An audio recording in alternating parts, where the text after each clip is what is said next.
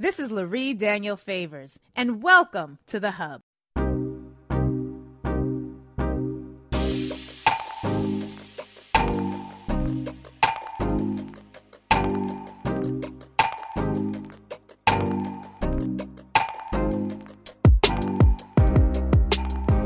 You guys know we've had a fascination with how what is happening on the broader scale in terms of our nation's politics is really also impacted by the decisions of very key people. We have been following to a slight degree, because we do not follow the Donald Trump saga as closely as I think a lot of other news outlets do. And that's because, well, we have actual work to do and we want to focus on what's actually going to have an impact. And yet at the same time, we recognize that Donald Trump's presence looms largely over the 2024 election, in spite of the fact that he's facing numerous criminal charges and potential charges. We recognize that at the same time, while that is happening, and that's where all of the nation is focused, that the Republican Party is also really engaged in a whole, what we'll call flooding the zone approach to legislating that I think we need to spend way more time and attention focusing on. Joining me right now is someone who has seen all of this and more from a very up close vantage point. Mary L. Trump is joining us today. She holds a PhD from the Derner Institute of Advanced Psychological Studies. She's taught graduate studies in trauma, psychopathology, developmental psychology, and she is the host of The Mary Trump Show, an essential new podcast discussing politics, pop culture, and everything in between, with her unique perspective and what many call very irreverent humor. She also happens to have the fame of being Donald Trump's niece, the only niece, as we understand it. Mary Trump, it is such a pleasure to have you here. Thank you for being with us today. Oh, it's really great to be here with you as well. And I agree with everything you said. Media spend way too much time and attention on Donald Trump. He's a symptom of a very serious disease that's metastasized over the last 7 years. But you're right, we can't ignore him entirely. And it's threading that needle, right? You know, paying attention to him when we have to, and ignoring him or mocking him the rest of the time. We can do a little bit of both. It's serious. Yeah. We've got the range. But, you know, one of the things that's been really interesting to me is that the media is doing that thing again, where anytime Donald Trump breathes in irreverently, they focus on it completely 1000%. We saw more reporters than protesters at the arraignment. And it has sort of been this song and dance that has really taken the nation's attention. But Mary, you know, in the background of that, there's a whole lot of actual legislating happening, a whole lot of other activity. And I heard you use the phrase in an interview recently, flooding the zone, to describe what we see Republicans doing. Can you tease out that concept for us a little bit? Because I want us to be clear as we're going into the new election cycle, that I want us to focus on what really matters and not get lost in the bread trail or the breadcrumbs that lead us down a trail of just sycophancy when it comes to worshiping at the feet of Donald.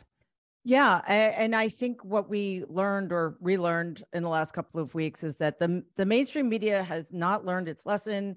It is not on the side of democracy. And, you know, we need to get our sources, our information elsewhere. You will be forgiven if you suddenly thought you were back in 2016 by watching endless footage of a plane sitting on a tarmac.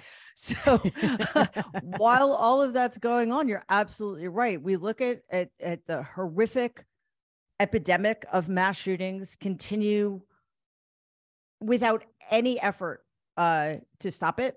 And in fact, the right is just making it easier for people who shouldn't have guns to get guns. They're making it easier for our children to become victims in mass shootings. They're making it easier for our children to suffer the effects of climate catastrophe that we're also not doing enough to stop. We're seeing them not able to ban books because we have this thing called the First Amendment. So they're defunding libraries. It just goes on and on and on. And that's where we need to be paying attention, because if we think that what happens in Mississippi or that what happens in Texas doesn't affect us if we're in a blue state, well, guess what? A judge in Amarillo, Texas just took one step closer to making I always mispronounce it. Forgive me. Same. Mephistoprode, I think it's called. Yeah, mifepristone. Yeah, your guess is as good as mine. And I've said it a million times over the past 2 weeks, so I should actually know how to say it. A friend of mine just started calling it Miffy. And at first I thought she was talking about a person, but okay. Anyway, a very safer than penicillin, safer than Viagra, abortifacient, which is just to help people have medical abortions, which, by the way, are legal in over half the states. It will be illegal everywhere. And this case is going to go to the Supreme Court. I think we know what's going to happen there. Right.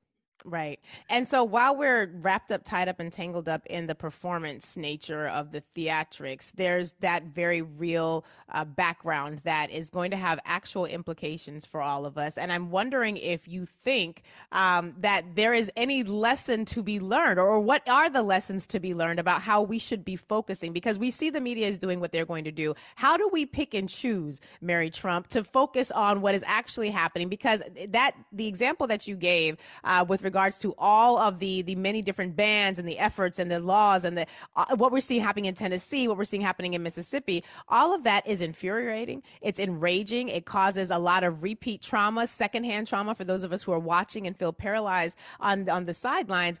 But what should our response be? How do we take the fact that we know the media is going to media and we know the Republicans are going to Republic? What should our actual response be in terms of protecting our mental health? And you have a background in this field, so I want to make sure we're drawing on that. But how do we protect our mental health while we determine where our advocacy and agency should be directed? Yeah, it's a really good question. And it's one I struggle to answer, quite honestly, because the reality is we are in a multi-front war, and we can't actually stop fighting on any one of those fronts, because if we do, then next thing you know, Roe v. Wade is overturned and there are no public libraries anymore, et cetera. But that doesn't mean everybody needs to be fighting everything at the same time. So the best way to look at it is that it's not a sprint and it's not a marathon. It's a relay race. And we need to stay in it as long as we can, as long as we're feeling effective. But if you need to tap out, to take a break, to take a mental health break, then tap out and hand off that baton to somebody, some other ally, because the onslaught is, especially like you and the rest of us who write about this and comment on everything that's happening. It is very, very difficult to disengage and unplug when you feel like the threat is everywhere and the threat is real, which it is. But if you have the ability to take a step back every once in a while and just read a book, go for a walk, without listening to anything. Try that. That's a trick and a half. And, just be outside, be in the sun, talk to your friends on the phone, go out for coffee, what have you, because they're banking on our being burned out. And this is another really important thing to recognize. And I think Donald, credit where credit is due. He doesn't deserve credit for much, but, he did teach the Republicans that flooding the zone is really effective. And it turns out that the things that demoralize us, that worry us, that frighten us, energize them, because they get off on cruelty. I've said many times, it is a very difficult time to be a person with empathy, and you need to take care of yourself too, though. Yeah. No, I appreciate that. It is a difficult time to be a person with empathy. And it's also difficult to think about how we avoid the mistakes of the past, right? One of the things I've been studying a lot is how in prior movements and eras, we had integrated approaches to justice. I know a lot of people think integration is just what we do now, sort of. But we've had other periods and other pockets in American history where white people who were able to see past the benefits of white privilege were able to fight alongside Black people who were trying to make this country actually live up to its creed. And I'm wondering if you have any insight, as someone who is not from the African American community and who has seen privilege up close and who has, I think, in many ways chosen to reject it, or at least chosen to weaponize it in a way that you could expose what needed to be exposed. How do we get white Americans to stick with this fight? Because I'm imagining if I've been born into the ocean of privilege, whether I had anything to do with creating it or not, we had, my husband actually just had a really powerful conversation with one of his best friends who is white and was kind of, disappointed by the inability for that friend to have the same sense of urgency that he has. Not disappointed, but just like, oh, come on, guys. Yeah. Like, you know what I mean? Like we knew it, but how do we get white Americans to see what is happening, to recognize the flooding of the zone and stick with the fight of pursuing equity and justice in spite of the call to just, I've done what I can. It is what it is. And I'm asking that because we see how that has happened in 1898 with Wilmington, North Carolina. We see how it happens in a variety of moments throughout the enslavement era, where you had these opportunities for people across racial lines to come together, band together, stick together, and really transform the nation, that end up being undermined by wealthy private interests who are basically able to pay off unions to not allow Black people in, who can basically fund suffragettes to not include Black voices in the fight for the right for women to vote. How do we engage the battle this time in a way that will keep white Americans focused on the need for fighting for equity and inclusion? I think that is the question. There are a lot of important questions. That is the most important one. I unfortunately, even well-meaning white people have bought into the myth that white supremacy is a thing of the past and white privilege doesn't exist. And to them, I would say, get over yourself. Because historically, this goes back to the days when enslaved people and indentured servants were in the same economic situation. And right. Rich white people decided that the most effective way to break up that quite logical coalition was to create white supremacy and to give poor white people something to feel good about. And that's still operative. And if you are a white person in this country who grew up in the 70s and 80s, 60s, 70s, and 80s, you are racist. I'm not saying you're a racist. Being a racist is to make a choice. It's to say, I believe that white people are better. If you're racist, it just means that you have taken in the subliminal and sometimes overt messages from the media and from politicians and from history that there is a qualitative difference between white people and people of color. And unless and until you're willing to challenge yourself and to challenge that premise, nothing really is going to change.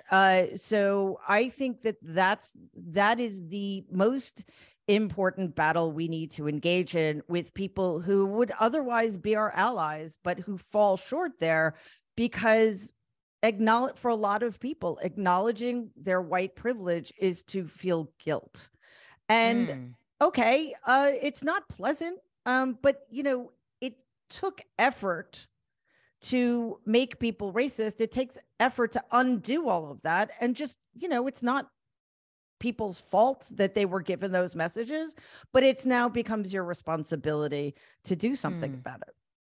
And one more thing I'll say, because I often forget to say this because it kind of infuriates me that you have to speak to people's self-interest about something where, the lives of tens of millions of people are at stake, and the reality of the situation of white supremacy in this country is so obvious to anybody who's paying attention and who's willing to engage in that kind of difficult conversation. But white people also need to think about what they lose by continuing to cling to the myth of white supremacy and by continuing to garner the advantages of white privilege, which, guys, is a very real thing. Let's talk about that.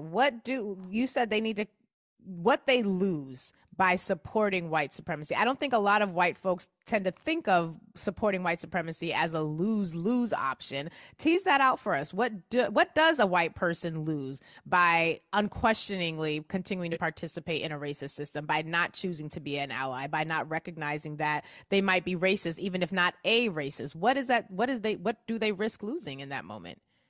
Well, I mean, obviously, if you're an avowed white supremacist, you're not going to go there, but right. you're Life's pretty good. not going to lose anything by continuing to promote this incredibly unequal system. But, again, if you are somebody who considers yourself an ally or wants to be an ally, you lose connection. You lose it. It has a negative economic impact, because when some people aren't doing well economically, that means nobody really is, unless you're part of the 1%, which, very few people are, obviously.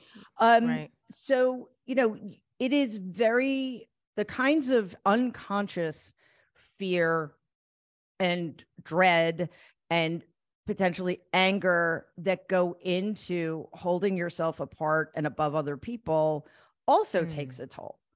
It's very stressful, even though you may not be aware of it. So I think the more we know, the more we acknowledge, just the better off we're going to be. We'll be more effective allies, and we'll be able to have difficult conversations with more people. And also, like, if you're coming at it from a place of honesty and willingness to make mistakes and face your own shame and guilt, well, you know what? In the long run, that's also going to be better for you. And, as you mentioned, economics, there is also the benefit of, we might have universal health care if it weren't for the racism. We might have, we might have we might have fair housing. And there's a lot of folks who have written, scholars who are far more adept at this than I, who have talked a lot about the costs of upholding a system that is inherently unequal. And we all are harmed by that. Now, yes, some of us are harmed in different ways. And if I were white and if my harm were less than a Black person's harm, I might think about that and be okay with it. But the reality is, not only is there the loss of humanity, but there's the loss of the actual lived benefits. When those indentured servants were seduced away from fighting in their own economic best interest by literally being seduced away from the fight alongside with enslaved Africans with whom they had far more in common, they lost potential, the creation of a society that would have centered poor people, a society that would have centered those who are not a part of the landed gentry of the time. And when I think about it that way, and it's like, wow, that racism was really smart, Mary Trump. Like, this was a really smart invention, because you created a system that is based on free labor, where I can't compete with free labor if I want wages. I can't compete with free labor if I want vacation time or weekends or, a 10-hour workday as opposed to the 24-hour workday I was exposed to. And yet we have consistently been able to see that this shiny little ball of white supremacy and privilege, at least you're not Black, right? That has been enough to really undermine. And I think, folks in Mississippi, it would be good for them to have health care, but they don't. It would be great. These are the things that we lose. As you think about where we're going as a nation, as we think about not just what the flooding the zone does in terms of wearing down our psyche, but also what flooding the zone with all of these repressive policies does to wearing down democracy. What are your gravest concerns? Again, you're someone who has the insight. I'm looking at this from the outside. You have your foot inside this spaces that I will never be. I'm wondering what you think about how flooding the zone, beyond just our psyche, what is it doing to the stability of this nation to continue to call itself a nation of laws, whether we actually believe that was ever the case or not? Well, yeah, there you go.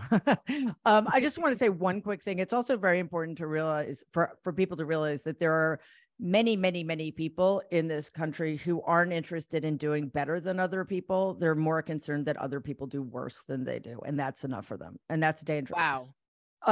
So where we are now, I never thought I would be saying this 2 years after 2 years after President Biden took office, but we're in more danger than we've ever been as a country, perhaps since the Civil War.